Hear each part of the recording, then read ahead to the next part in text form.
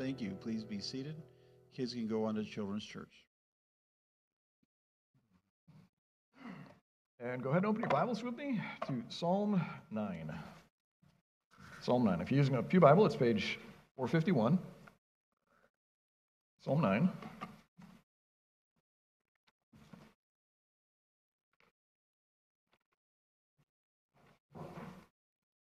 Psalm 9, Pew Bible, page 451.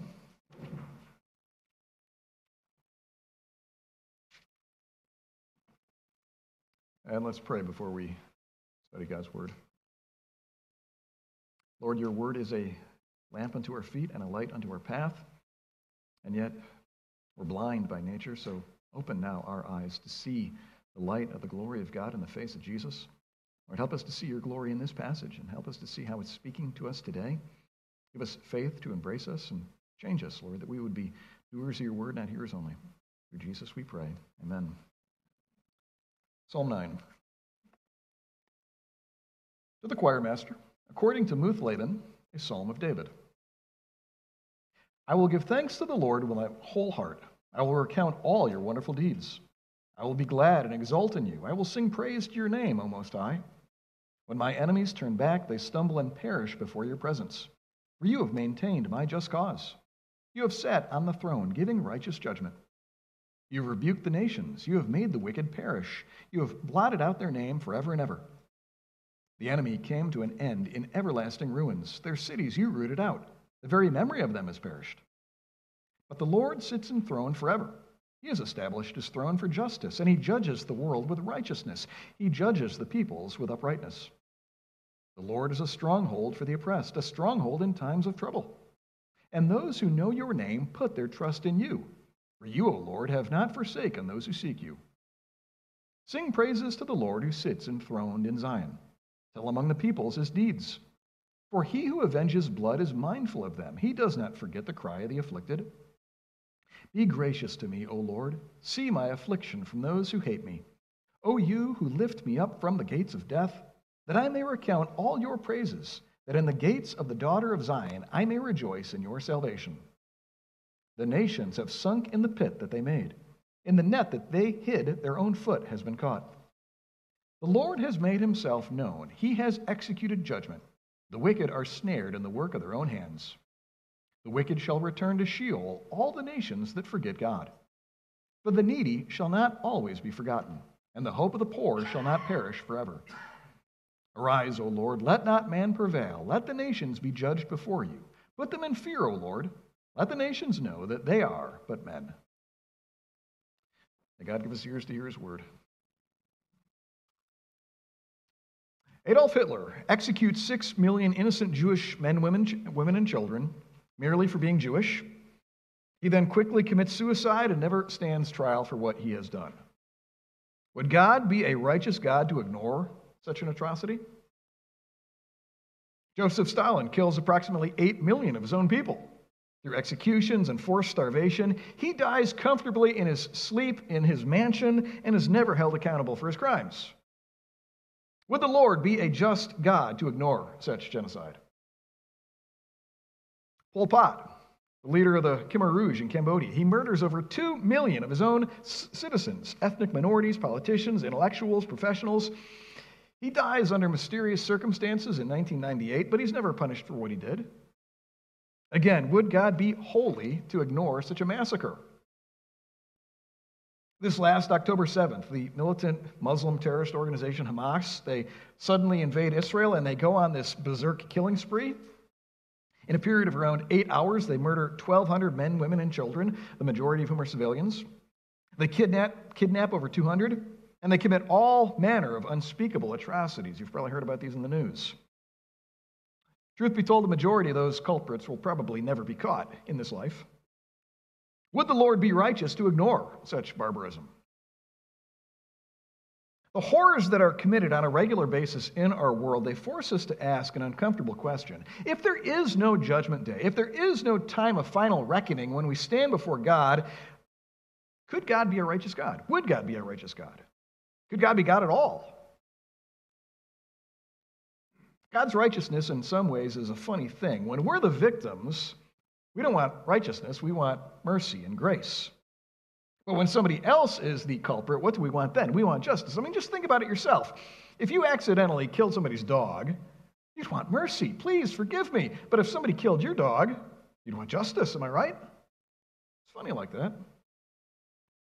I realize that God's righteous judgment, this can make us uncomfortable. The idea that every single solitary act of sin must be punished, that's disconcerting. And really, when you get down to it, the Bible stresses that every single thought you think, every single word that you speak that's careless, that must somehow be righteously judged by God. That makes us squirm a little bit, but that's exactly what the Bible teaches. God is a righteous God. As David said in Psalm 7:11, God is a righteous judge and a God who feels indignation every day. God is righteous, and here in Psalm 9, God is calling us to worship him specifically because of his righteous wrath. I realize that's almost odd for me to say. When we think of worshiping God, we think of happy attributes, kindness, mercy, grace, love, and of course those are reasons to worship God. But very frequently, especially in the Psalms, we're called to worship God for his righteous judgment because he punishes sin. I realize this, again, is counterintuitive, but let's let the Bible tell us what God is like and how he deserves to be worshiped. Let me give you the big point of Psalm 9 up front. Your job will be then, for the remainder of our time, to evaluate whether or not this is actually what Psalm 9 teaches. But I believe the big point of Psalm 9 could be summarized this way. Recounting God's past righteous judgments builds confidence in God's future righteous judgment. I think David models this for us in this psalm, and the obvious application is for us to go and do likewise. Recounting God's past righteous judgments, how he has judged sin in the past, builds our confidence, builds our trust that that judgment day is coming when every single solitary sin will be righteously dealt with. Now, before we dive into Psalm 9, I want to say something about the structure and the outline of this psalm.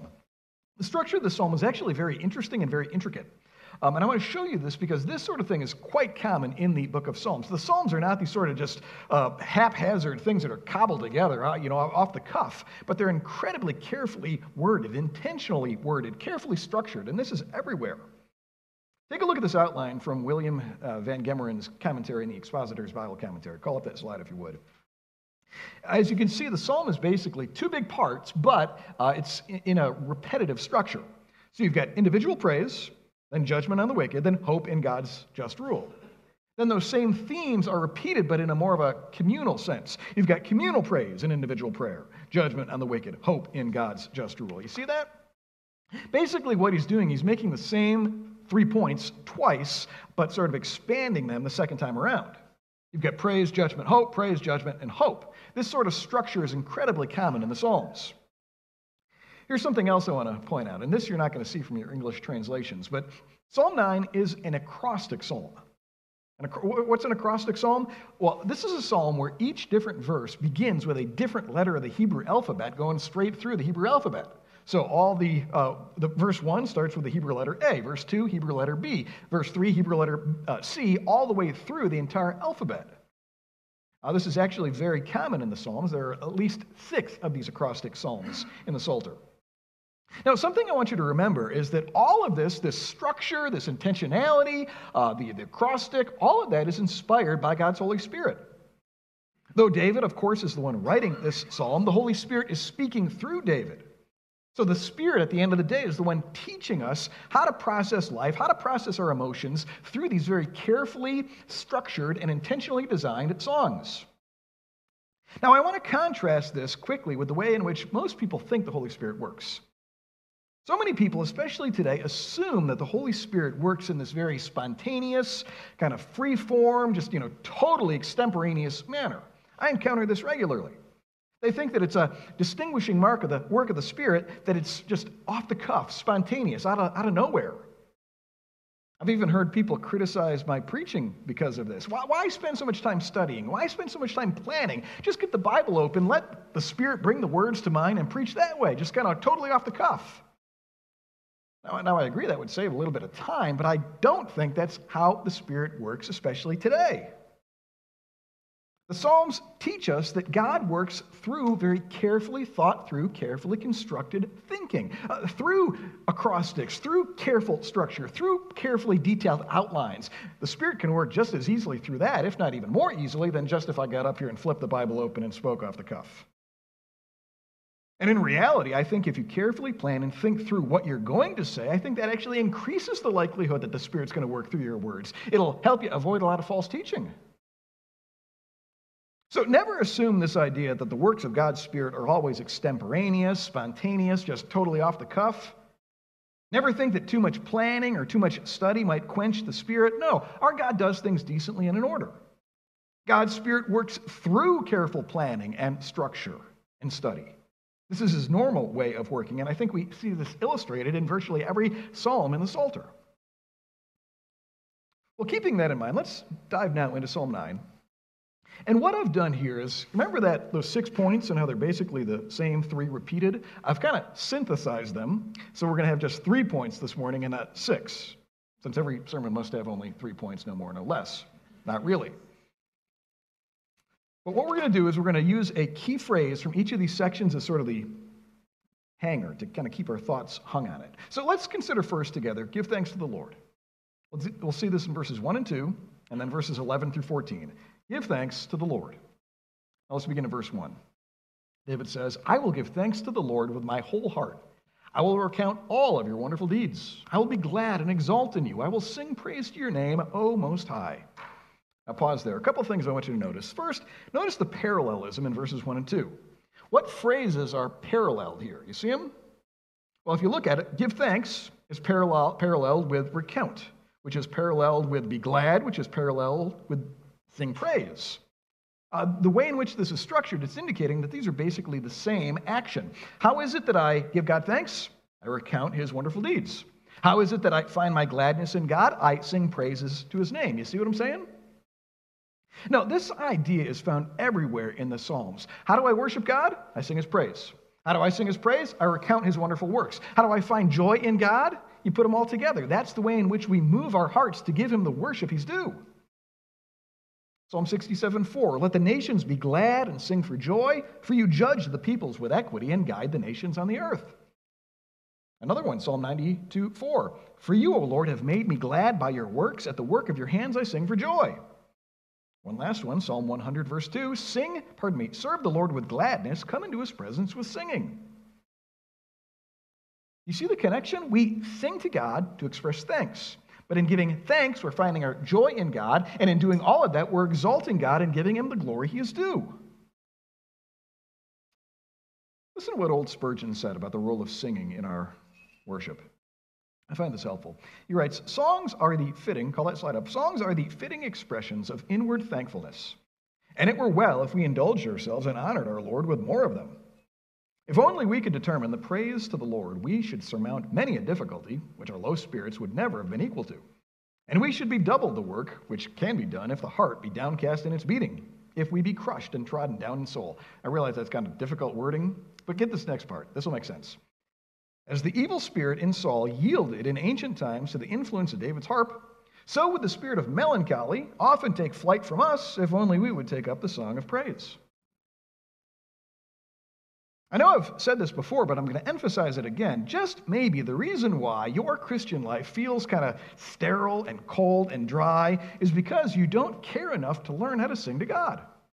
Just maybe. I'm not saying that's everybody's problem. We have a variety of problems and a variety of temptations, but maybe the reason why, again, your relationship with God feels so cold and academic is because you haven't figured out what the right role for singing God's praises is. And if you take the time and pray for help to figure out how to sing God's praises, you'd start experiencing this joy that characterizes the Psalms. Just an idea. Well, continuing on in this same theme, in verse 11, David invites the entire congregation to sing God's praises with him. Jump down to verse 11. He says, sing praises to the Lord who sits enthroned in Zion. Tell among the peoples his deeds. For he who avenges blood is mindful of them. He does not forget the cry of the afflicted. Now, a couple of things I want you to notice here. First, we learn from this verse the way in which true praise is contagious, and we shouldn't be content until we inspire those around us also to join us in praise. You know that in a natural sense, don't you? If there's something you're really excited about, you just can't help but talk to others about it. If you really love the Colts, you're going to talk to others about the Colts. If you really, love your job, praise God, but if you really love your job, you're going to talk to others about it. If you really love this Snuggie you bought on Black Friday, you're going to tell everybody, go down to Meijer, get the Snuggie. Am I right? You can't help but talk about those things that you're excited about. Well, the exact same thing happens with God. If you're truly grateful to God for something He's done for you, you will talk to others about it. You can't help but talk to others about it. You'll want others to get involved, and you won't rest until those around you are giving God praise for the same thing. I still kind of wonder if this is why our evangelism is as, what's the right word, ineffective as it is. People can tell when we're talking to them, you're not really very excited about the Lord. You want me to trust this God that you're not very excited about?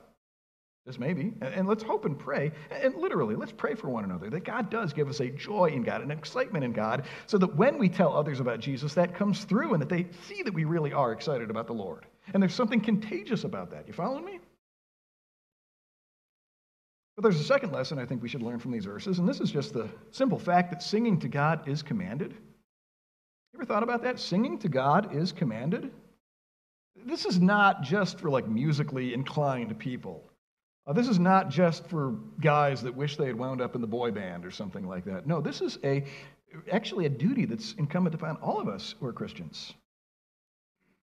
And really what we do is we sing first and then we feel it later. Don't sit there and wait until you feel like singing. You do that, you probably will never sing. Instead, you start singing God's praises, and then what you'll discover is that the strangest thing starts happening inside of you.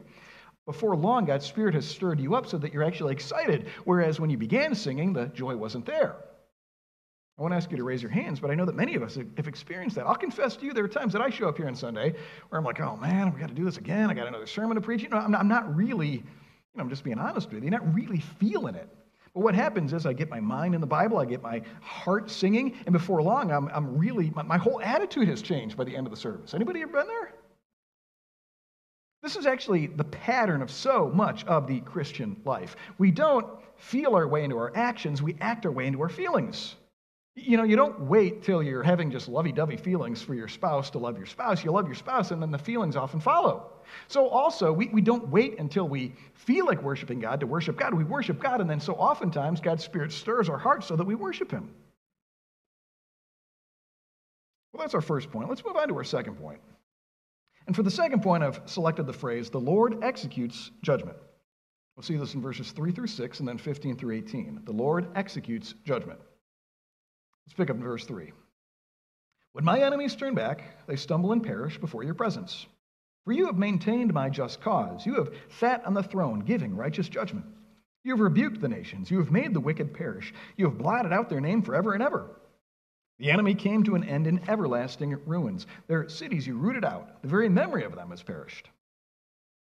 Now, a few things to consider here. First, as you can see, David starts recounting the wonderful works of God. Remember, he said in verse 1 and 2, this is what I'm going to do. Well, here are the wonderful works that I'm going to recount. And interestingly, they're all about God's righteous judgment. Look at verse 5. You've rebuked the nations. You've made the wicked perish. You've blotted out their names forever and ever. In context, what David is talking about is God's righteous judgment on the Gentile nations surrounding Israel.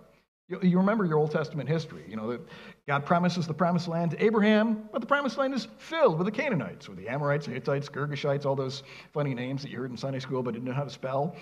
God leads Joshua into the promised land. He cleans house, drives them out, and then they take possession of that land. And what we're supposed to see is that God is judging those nations through Joshua by conquering the Canaanites, Hittites, Amorites, so forth. That's God's righteous judgment. Something interesting I want you to notice. See that word blotted there in verse 5? That same word blotted is used back in Genesis 6 of when God blotted out the human race in Noah's flood. Same word used for God blotting out his enemies. All of these we're to see as God's acts of righteous judgment for which he is due glory. Verse 6, the enemy came to an end in everlasting ruins. Their cities you rooted out. The very memory of them has perished. As I was reflecting on this, I couldn't help but remember the Battle of Jericho. Remember Joshua fought the Battle of Jericho?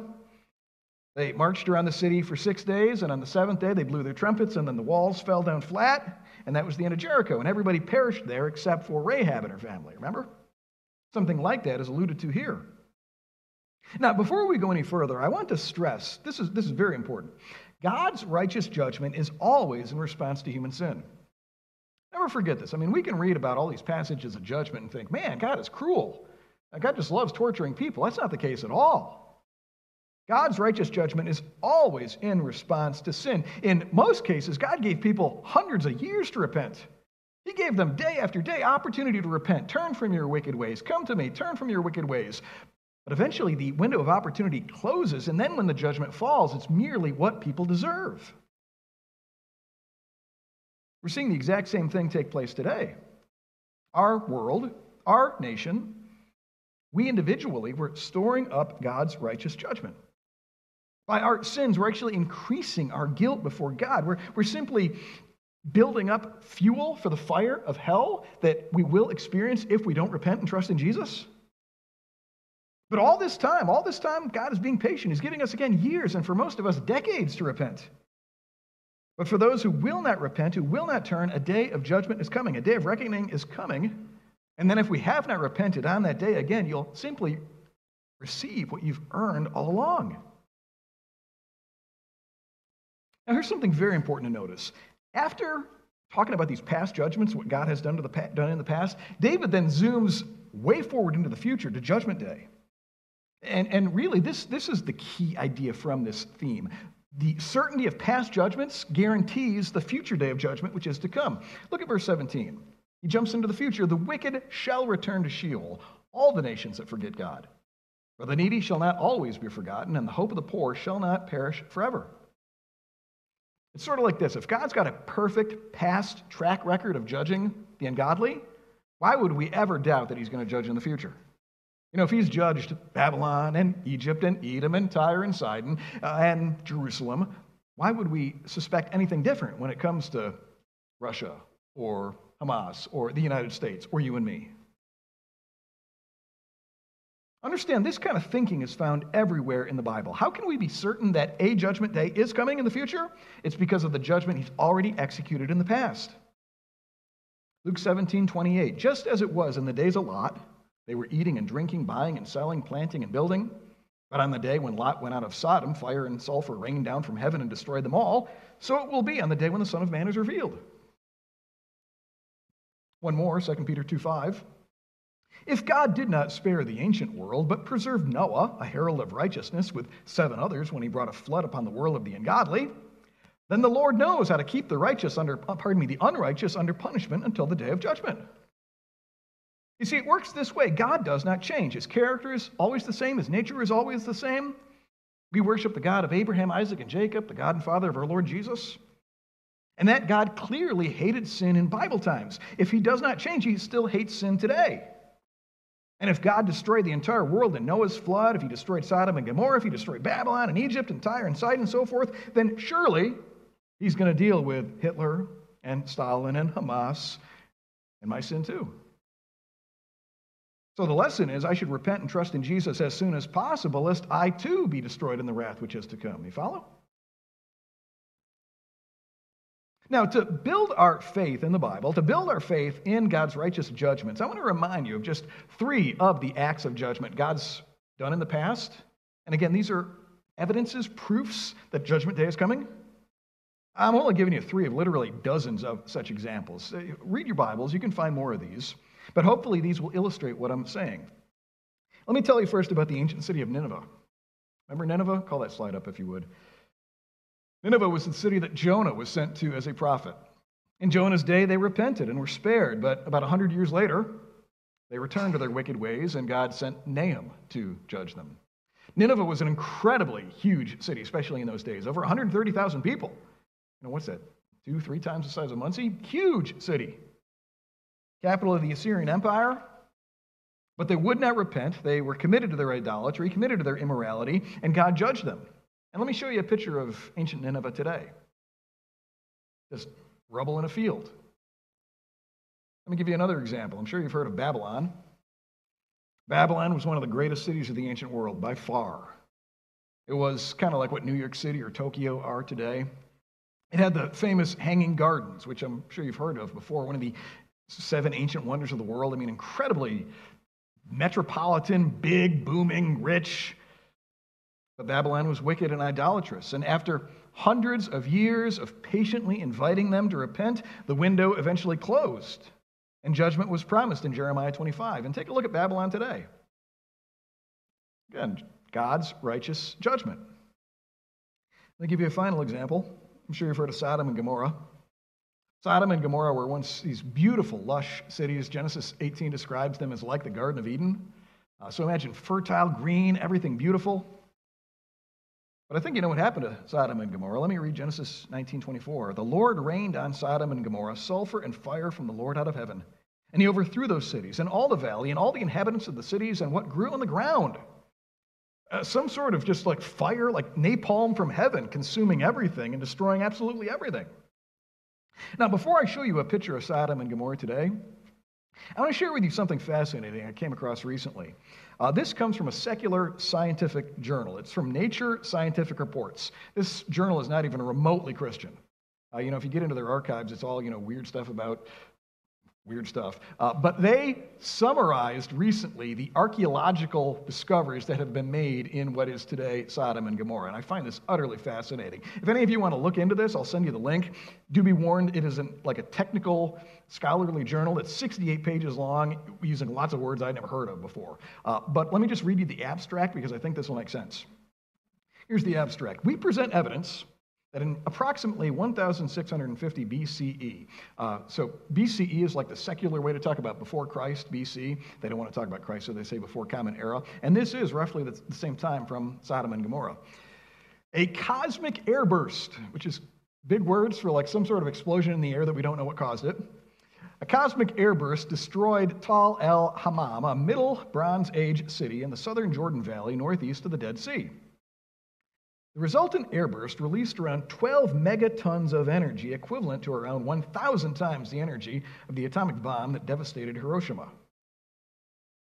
A citywide, roughly 1.5 meter thick carbon and ash-rich destruction layer contains peak concentrations of shocked quartz, melted pottery, and mud bricks, diamond-like carbon, soot, iron, and I don't remember what Si is, sphericals, CaCO3 sphericals from melted plaster and melted platinum, and a bunch of other elements. Now look at this next sentence. Heating experiments indicate temperatures exceeded 2,000 degrees Celsius, far above anything that could be artificially generated at the time. Amid citywide devastation, the airburst demolished 12 plus meters of the 4 to 5 story palace complex and the massive 4 meter thick mud brick rampart. Now, this next thing I find interesting. This is like technical speech, but it says, while causing extreme disarticulation and skeletal fragmentation in nearby humans. It means it blew people to bits. And again, they don't know what, it's an airburst. What's that? We don't know. And here's one final sentence that might be relevant. Tel el-Hammam is believed to be the inspiration for the biblical city of Sodom. Sounds an awful lot like what we read in Genesis, doesn't it? Let me show you a picture of Sodom and Gomorrah today. I've been there, and it looks like the surface of Mars. Incredibly hot, dry, crusty, full of salt formations. When you see stuff like this, realize that is simply the judgment of God on display. We could keep going, for again, there are dozens of such examples in the Bible. God judged nations in the past for their wickedness, for their idolatry. Because of that, we have every reason to believe he'll do it again in the future. Listen again to Matthew 25:31. I know that Drew read this earlier, but listen again. When the Son of Man comes in his glory and all the angels with him, he will sit on his glorious throne. Before him will be gathered all the nations, and he will separate people from one another as a shepherd separates sheep from the goats. And he will place the sheep on his right, but the goats on the left. Then the king will say to those on his right, come, you who are blessed by my Father, inherit the kingdom prepared for you from before the foundation of the world. Then he will say to those on his left, depart from me, you cursed, into the eternal fire prepared for the devil and his angels. And these will go away into eternal punishment, but the righteous into eternal life. Whenever you start doubting that that day of judgment is coming, just remind yourself of Egypt, Nineveh, Babylon, Tyre, Sidon, Jerusalem. And again, if God has judged in the past, we have every reason to believe he will do so in the future. Now, if all of this is true, how should we then live? Let me give you two applications. First, if you've not yet done so, take refuge in Jesus and be saved from the wrath to come. right now. And we're talking about some super serious stuff, aren't we? We're talking about fire falling from heaven on wicked people, and we're talking the wicked people are you and me. So if you've not yet done so, take refuge in Jesus and be safe from the wrath to come. Right now, we live in this gracious window of opportunity. Right now, we are in this time of God's patience. God is being patient with us, giving us years and years and years to turn and to believe. And yet, no doubt, a day is coming when this window of opportunity will close, and it could be today. You could die, Jesus could return, but either way, all opportunity will be over, and then there will be only a fearful expectation of judgment. But until that day comes, here is the invitation, Isaiah 55:6. Seek the Lord while he may be found. Call upon him while he is near. Let the wicked forsake his way, and the unrighteous man his thoughts. Let him return to the Lord, that he may have compassion on him, and to our God, for he will abundantly pardon.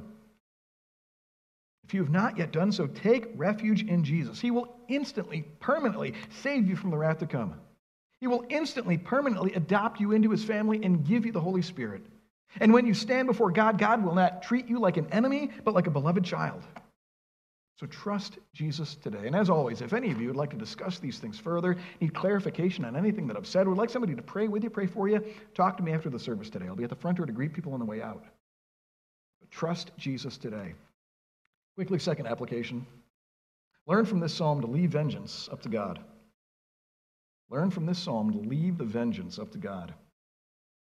I think we see David do this very thing in verses 12 and 13. Jump down to verse 12. For he who avenges blood is mindful of them. He does not forget the cry of the afflicted. Be gracious to me, O Lord. See my affliction from those who hate me, O you who lift me up from the gates of death. Don't raise your hand, but have you ever been wronged by others? Abused by others, afflicted by others, bullied by others? Most of us are in that category. Realize the Christian response to that is never revenge. It's not to gossip or to hate or to slander. No, it's to leave it up to the righteous judgment of God. And if the judge of all the earth has judged sin in the past, you can be certain that he will make right whatever injustice has been committed against you. So leave it up to him. We're almost done with this section, but one more thing I want to point out. Look at the definition of the wicked person in verse 17. Did you catch this? This is so quick, but so important. How is the wicked person described? Verse 17, the wicked shall return to Sheol, all the nations that forget God. Now think about that. This is fascinating. In David's mind, the wicked person isn't necessarily a murderer. The wicked person isn't necessarily a drug dealer or a bank robber or some sort of con man, but what? The wicked person simply forgets God. God is just not a functional part of their life or thinking. The Bible actually stresses this regularly, and this is one point where we've got to let the Bible inform us as to what wickedness is. Wicked people are not just those going around engaging in this gross immorality. No, the wicked, they just don't think about God. They just don't care for God. God isn't on their radar. He's not in their worldview. They might be well-educated people. They might be clean-cut, moral, and they might be even more moral than we are. But when it comes to God, they just totally lack any internal fear of God. He's just completely irrelevant to their lives. Like Psalm 10:4 describes the ungodly. In his pride, the wicked man does not seek him. In all his thoughts, there is no room for God. Ask yourself, is that me? There is no room for God. I'm not robbing banks. I'm not cheating and stealing and killing people, but there is no room for God. Is that who I am by nature? If so, that marks an ungodly person. Listen to what the old Puritan John Howe wrote. To forget God and to be a wicked person is all one. To exclude God out of our thoughts and not to let him have a place there, not to mind or to think upon God, is the greatest wickedness of the thoughts that can be. And therefore, though you cannot say such a person is a drunk or he will swear, cheat, oppress, yet if you can say that he will forget God or that he lives all his days never minding or thinking upon God, you say enough to speak him under wrath. Earlier in the sermon, we talked about all those acts of genocide and atrocity. And you could have been sitting there thinking, yeah, God, get Hitler, get Stalin, get Hamas. It's good to judge those people. But realize again that if you forget God, if you just have no place for him in your thinking, no place for him in your worldview, no place for him in your life, you're among those who deserve the righteous judgment of God. But at the same time, you're also among those who God will gladly save if you'll but turn and put your hope in Jesus. So again, come to him today. We're almost done, but let me stress with you one final point from this psalm. Finally, consider with me, the Lord is enthroned forever, verses 7 through 10 and then 19 through 20. The Lord is enthroned forever. Look at verse 7. But the Lord sits enthroned forever. He has established his throne for justice, and he judges the world with righteousness. He judges the peoples with uprightness. The Lord is a stronghold for the oppressed, a stronghold in times of trouble. And those who know your name put their trust in you. For you, O Lord, have not forsaken those who seek you. A few quick things to notice. First, verses 7 and 8 are kind of the key verses of this entire psalm. If you're the type that memorizes key verses from Bible chapters, verses 7 and 8 are the ones to memorize, and I'd encourage that. But more than that, consider what David really means when he says the Lord is enthroned forever. I mean, what does that really mean? I ask that because at this particular time when David wrote this psalm, the world was still filled with sin and sinners. The Philistines were still attacking Israel from time to time. The Babylonians would soon invade and conquer Israel. The Assyrians were causing all sorts of trouble. Shortly after David and Solomon, you'll remember Israel has this kind of civil war of types, and they split, and then they both go into exile. It did not look as if God was on his throne. We see something very similar today. Our world is still filled with sin and sinners.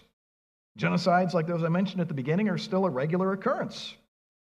You look at our nation, and it looks like we're imploding. It's as if we're committing moral and spiritual suicide. Oftentimes, it feels as if evil is winning. Am I right? So how can David say the Lord sits enthroned forever? Well, realize, brothers and sisters, David is saying this not because of anything he sees with his physical eyes. No, he can't see God's throne up there in heaven. You know, you look up in the sky, you're not going to see God's throne there. No, David is saying this based on faith. He believes what God's word says.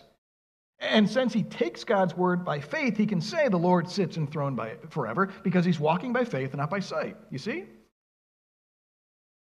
We're called to do the exact same thing today. We look at life with the eyes of faith. With our physical eyes, all we see is sin and sinners. Yeah, I mean, if you watch a lot of the evening news, it can get really dark pretty quick. I mean, be careful how much news you imbibe, especially compared to how much Bible you imbibe, because it can make you really depressed awful quickly. I can speak from experience.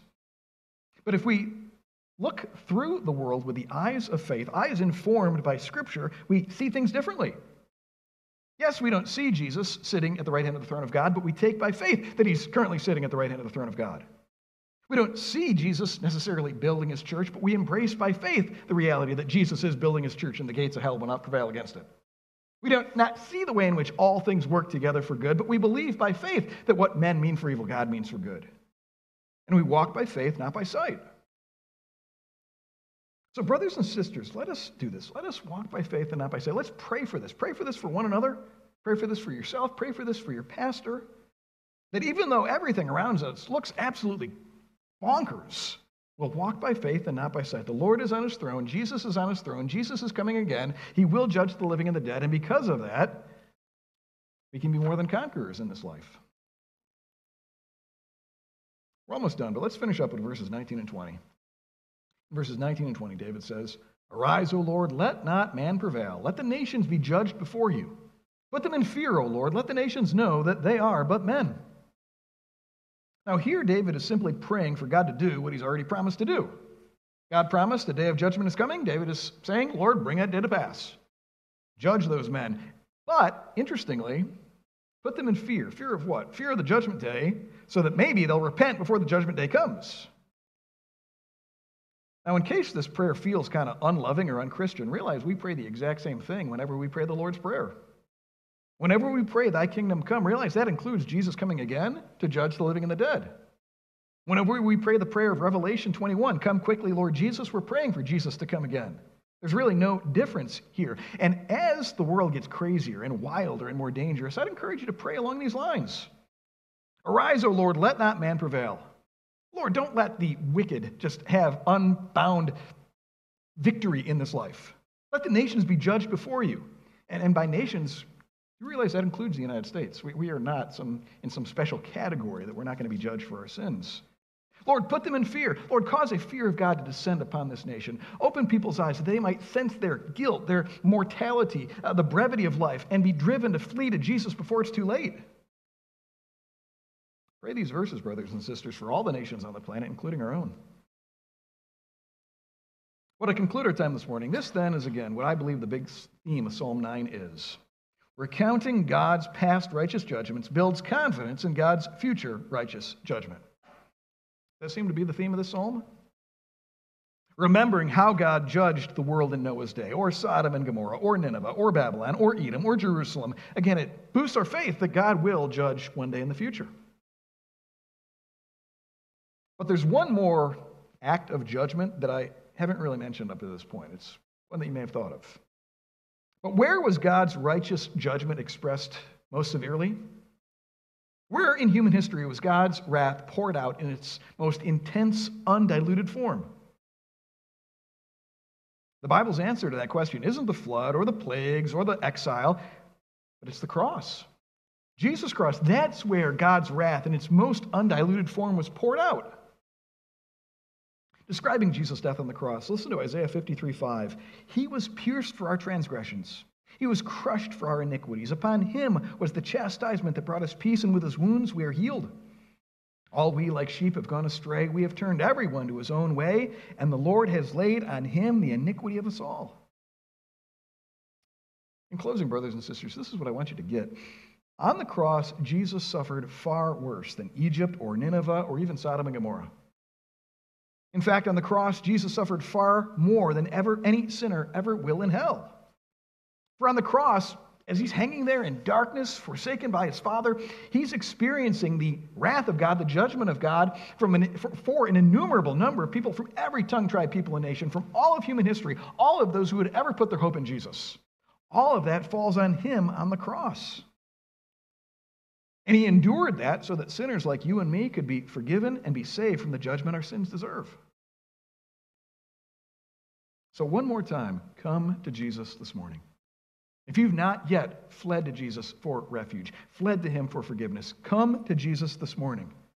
He will completely save you from the wrath your sins deserve.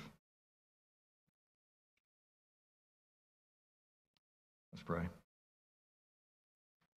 Oh, Lord God, thank you so much for the privilege of studying your word. Lord, we love your word. Lord, it feeds us, it transforms us, it renews us, it encourages us, it bears fruit in our lives. Thank you so much for it. Thank you for this certainty that if you've judged sin in the past, you will judge it in the future. And thank you most of all for the judgment that was poured out on Jesus on the cross. It's as if our judgment day has already taken place when he died for our sins. And we thank you also for victoriously raising him again. For those of us who know you, give us greater faith in him and in his work. And for those who don't yet know you, work in their hearts that today might be the day that they come to Jesus.